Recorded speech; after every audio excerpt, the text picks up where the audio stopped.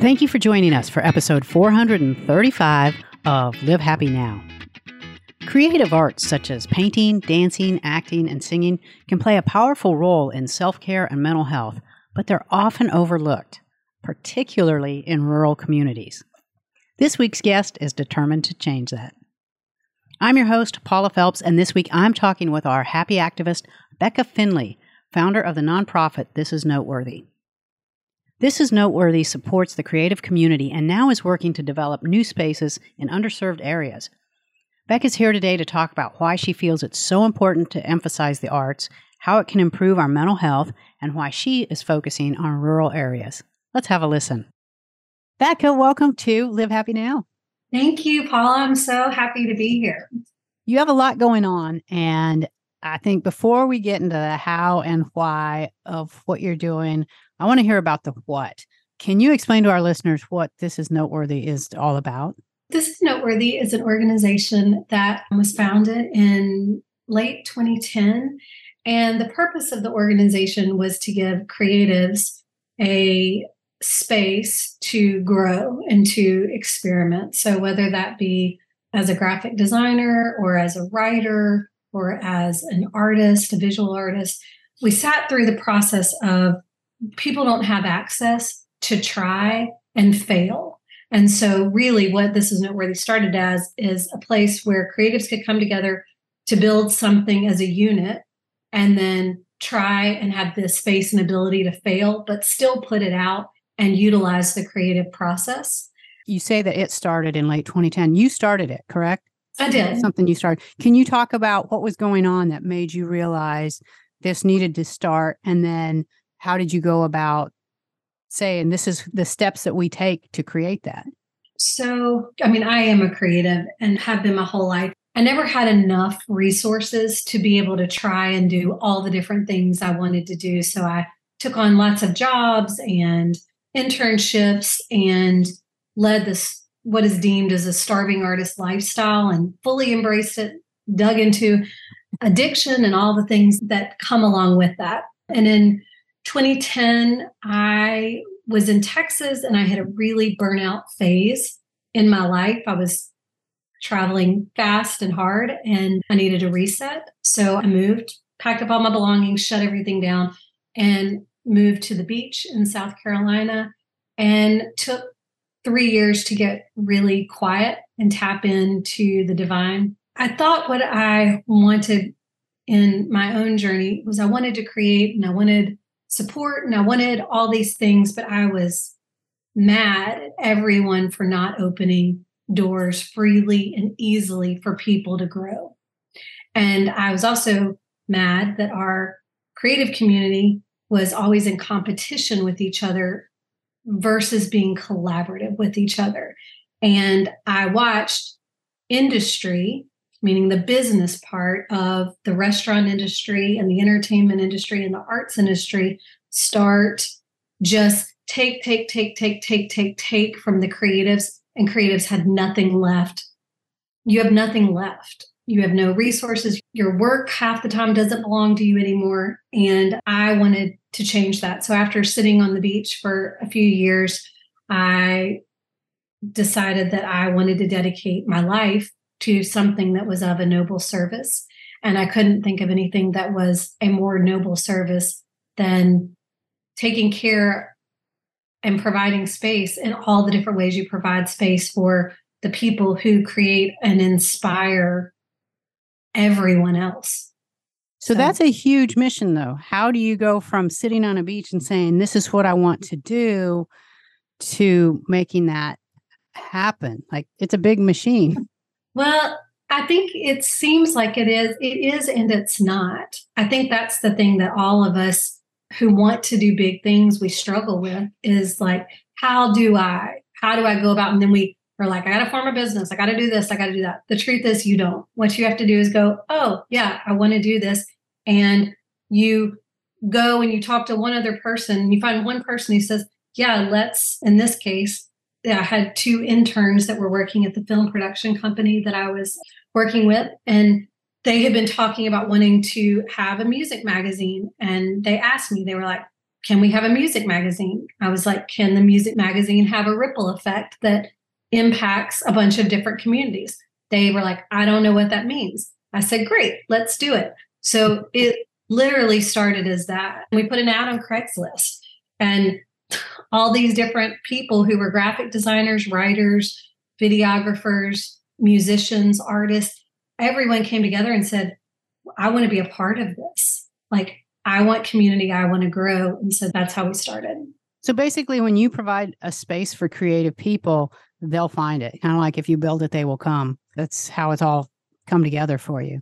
Yeah, 100%. And it's that, but then also recognizing where opportunity is and where there are holes that beauty and empathy and curiosity are needed. So it's an awareness too of what is around you.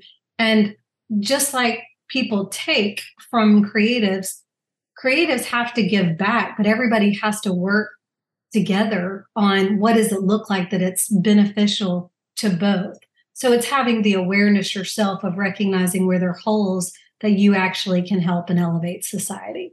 So you've done a lot of different things to provide that space for creative people, and you've just developed a lot of programs, things like that. Can you tell us some of your favorite projects that you've done through This Is Noteworthy to give artists a voice? There are probably three that I love the most. The first is there was a documentary project. We did this high school program in Charleston that connected 4 different high schools of different socioeconomic groups in different areas of the city. And kids who had artistic interests came together to build a television show. And so in the process of building this television show with all these different creatives who came in so they could do interviews and all the thing, it was right around the time of the 2016 election and the Emmanuel shooting at the church. And then our kids had a program outside, and one of them got held up at gunpoint. Oh, wow. And it was a very, very scary thing. We had to shift like quickly because they're no longer prepared to just make a television show about art. What they did was they chose to use the mediums they were learning, film and writing and design and art and television, to instead make a documentary called See Me that was all about what it means to have gun violence or people not seeing each other and having empathy for each other in schools. And we had a songwriter come in and they all wrote a song together. And it was the most beautiful collaboration that organically came out of what happens with life. But for me, that shows ultimately the creative process and the life process of how in every day, every moment, you have to be aware and you have to pivot and you have to be willing to pivot to accommodate what society is handing us. Let me ask you, Giz, how did it change the people who are participating to have that voice instead of trying to deal with it in their own heads or just saying like, that was an awful thing and I've got to move on, to actually have the space to sit down and work through it and create a song, create something about it that really expressed how they felt? What outcome do you think that had as opposed to not having that outlet? For one of our professional songwriters who came in and worked on it, he took 6 weeks out of his very busy schedule in life to come in and work on this. And he begrudgingly kind of did it at first. I mean, he was happy to, but it was like, man, this is a beast of a project. And it was scary and it was something he hadn't done before and all the things. And then at the end, the inspiration and the cause and the ability to give back, it just fueled him on to do more and more within society in that area. That's terrific. And that's the whole purpose and what you're looking at is how the launching pad that you give and the space that you create will then help them explore their talents, and they keep moving that forward. They're going to pay it forward. They're going to do other things, and that's going to affect other people. And I believe that's what was behind you taking it to a whole next level in 2021. And you created a cultural arts center in Water Valley, Mississippi, and that's had just this amazing effect on the community. Can you talk about how you changed that in 2021 and what you're doing and how that's changed the program going forward? So in 2021, we as a group decided that, A, it was time to have a brick and mortar because all the things we were doing, we were bouncing from place to place to place to place to place. But I think what we realized was there's a modeling of behavior, I think, of creatives or entrepreneurs for that matter, of this gig economy of like, I'm in, I'm out, I'm in, I'm out, I'm in, I'm out. And there's no real holding on to what you create because you're always putting it in the hands of another venue, another place, another something else that doesn't belong to you. And we, as an organization, we're doing that as well. And so we had nothing to hold on to at the end of the day. No home. Yeah, no home. We had no home and no way to protect our people, that they then always had a safe space to come to. So when we decided to plant in Water Valley, Mississippi, we decided we wanted to start impacting underserved and rural communities and utilizing our cityness that we have as well and putting it back into rural communities because those communities, the school systems are in the arts and in entrepreneur type activities are lacking. And so we were like, if we can create a hub that is primarily free for people to be able to utilize, we can cultivate many entrepreneurs, creative entrepreneurs. We can give that. We can give that back and have access and resources, which rural and underserved communities do not have access and resources that are not just only that they're free to them, but they are free to them to learn how to make money for themselves. And they use this space to make money for themselves. So talk about some of the things that has gone on with the center, because you've done a lot in a very short amount of time. Tell us some of the things you've done, and then we're going to talk about what kind of effect it's had on the community. So we've been in the space for almost a year now, and we've produced about 150 different events. We've given over 200 micro grants to students and provided 80 plus opportunities for creatives to build working gigs for themselves. So that in just a nutshell. But then in the space, there's a listening room, there's an art gallery, there's a commercial kitchen, there's a ceramic studio. We do healing arts work with yoga, and we're starting breath work. There have been exhibits that have ranged from the first art exhibit that came from Parchman Prison and the inmates was in our space. So we do, music events with Wu Fei, this beautiful classical music in a tiny listening room in Water Valley, Mississippi with an internationally acclaimed virtuoso. Talk about Water Valley. That's less than 4,000 population. The Water Valley, the total population is, I think, right around 3,600 people. Yeah, what you're doing is like unheard of in a community that small. Mm-hmm. First of all, when you first started saying, here, we're going to do this, was the community like, you're insane? That doesn't happen here? Or were they just standing there with their mouths open, or what? How did they receive this? It's a hard question because I think it's both and. It is, some people were like, this is amazing. Other people were like, what do you want? Other people were like, we already do this. So there was the wide gamut of, just, I think when you are in a small community and there are different people that are working on different things to whatever their capacity is, it's tricky that no one comes in and dishonors or dismantles what is happening. So, we had to walk in and walk through really a lot of landmines. Mm-hmm. I mean, honestly, and I think over time, it's like you have to walk the walk and talk the talk. And I think that's what we've done. We haven't been over the top. Like, we just have been doing the things, and hopefully people come. Hopefully we will continue to be out there and grow, but it is that ripple effect. There's no greater gift for us than for the people we are serving within that building, that space, that they go out and they're like, I had this, come back with me, or I can't go, you should try this over there. And then they show up and we're like, we're thrilled to have you, or we're thrilled to explore this idea with you of something you want to make or produce that you haven't been able to do yet, and let us think about who our resources are that we can help you. And so what you've done is give them a space to express themselves. And you've also brought people together that might not have been together otherwise. And you've brought people from outside of the community who have come into your events. And I think that's what's stunning too, is Water Valley is not a place where a lot of people are going to say, hey, let's go there for the Friday night show. And so what has that been like for you and for the community to have that kind of an impact?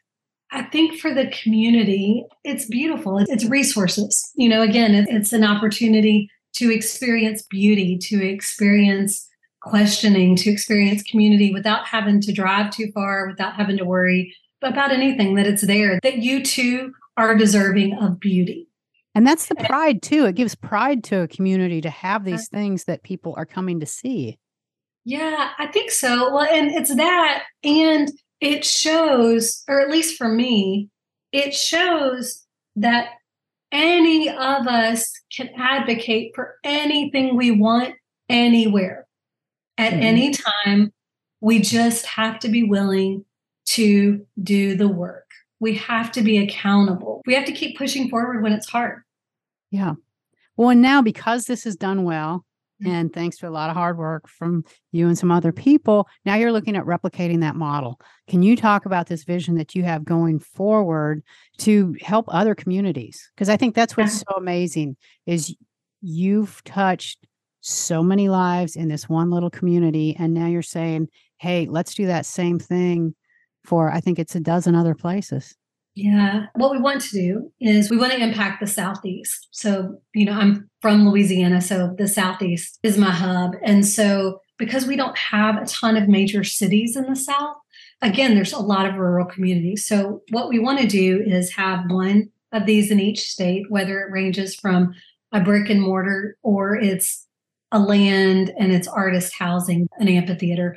But we want them to connect. So you have different communities who have different flavors, but they all are filtering together, and artists or creatives or chefs or whatever have the ability to create a routing system as well from community to community to community, so they can earn a living and earn it in a way that is really supportive, and that they get to try new things without worrying like, hey, if I open this $500,000 restaurant and these 12 recipes don't work, I've drained everything I've saved. Right.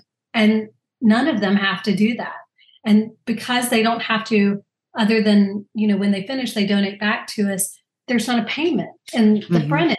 So the access for all creatives and people to get in the door, it's there.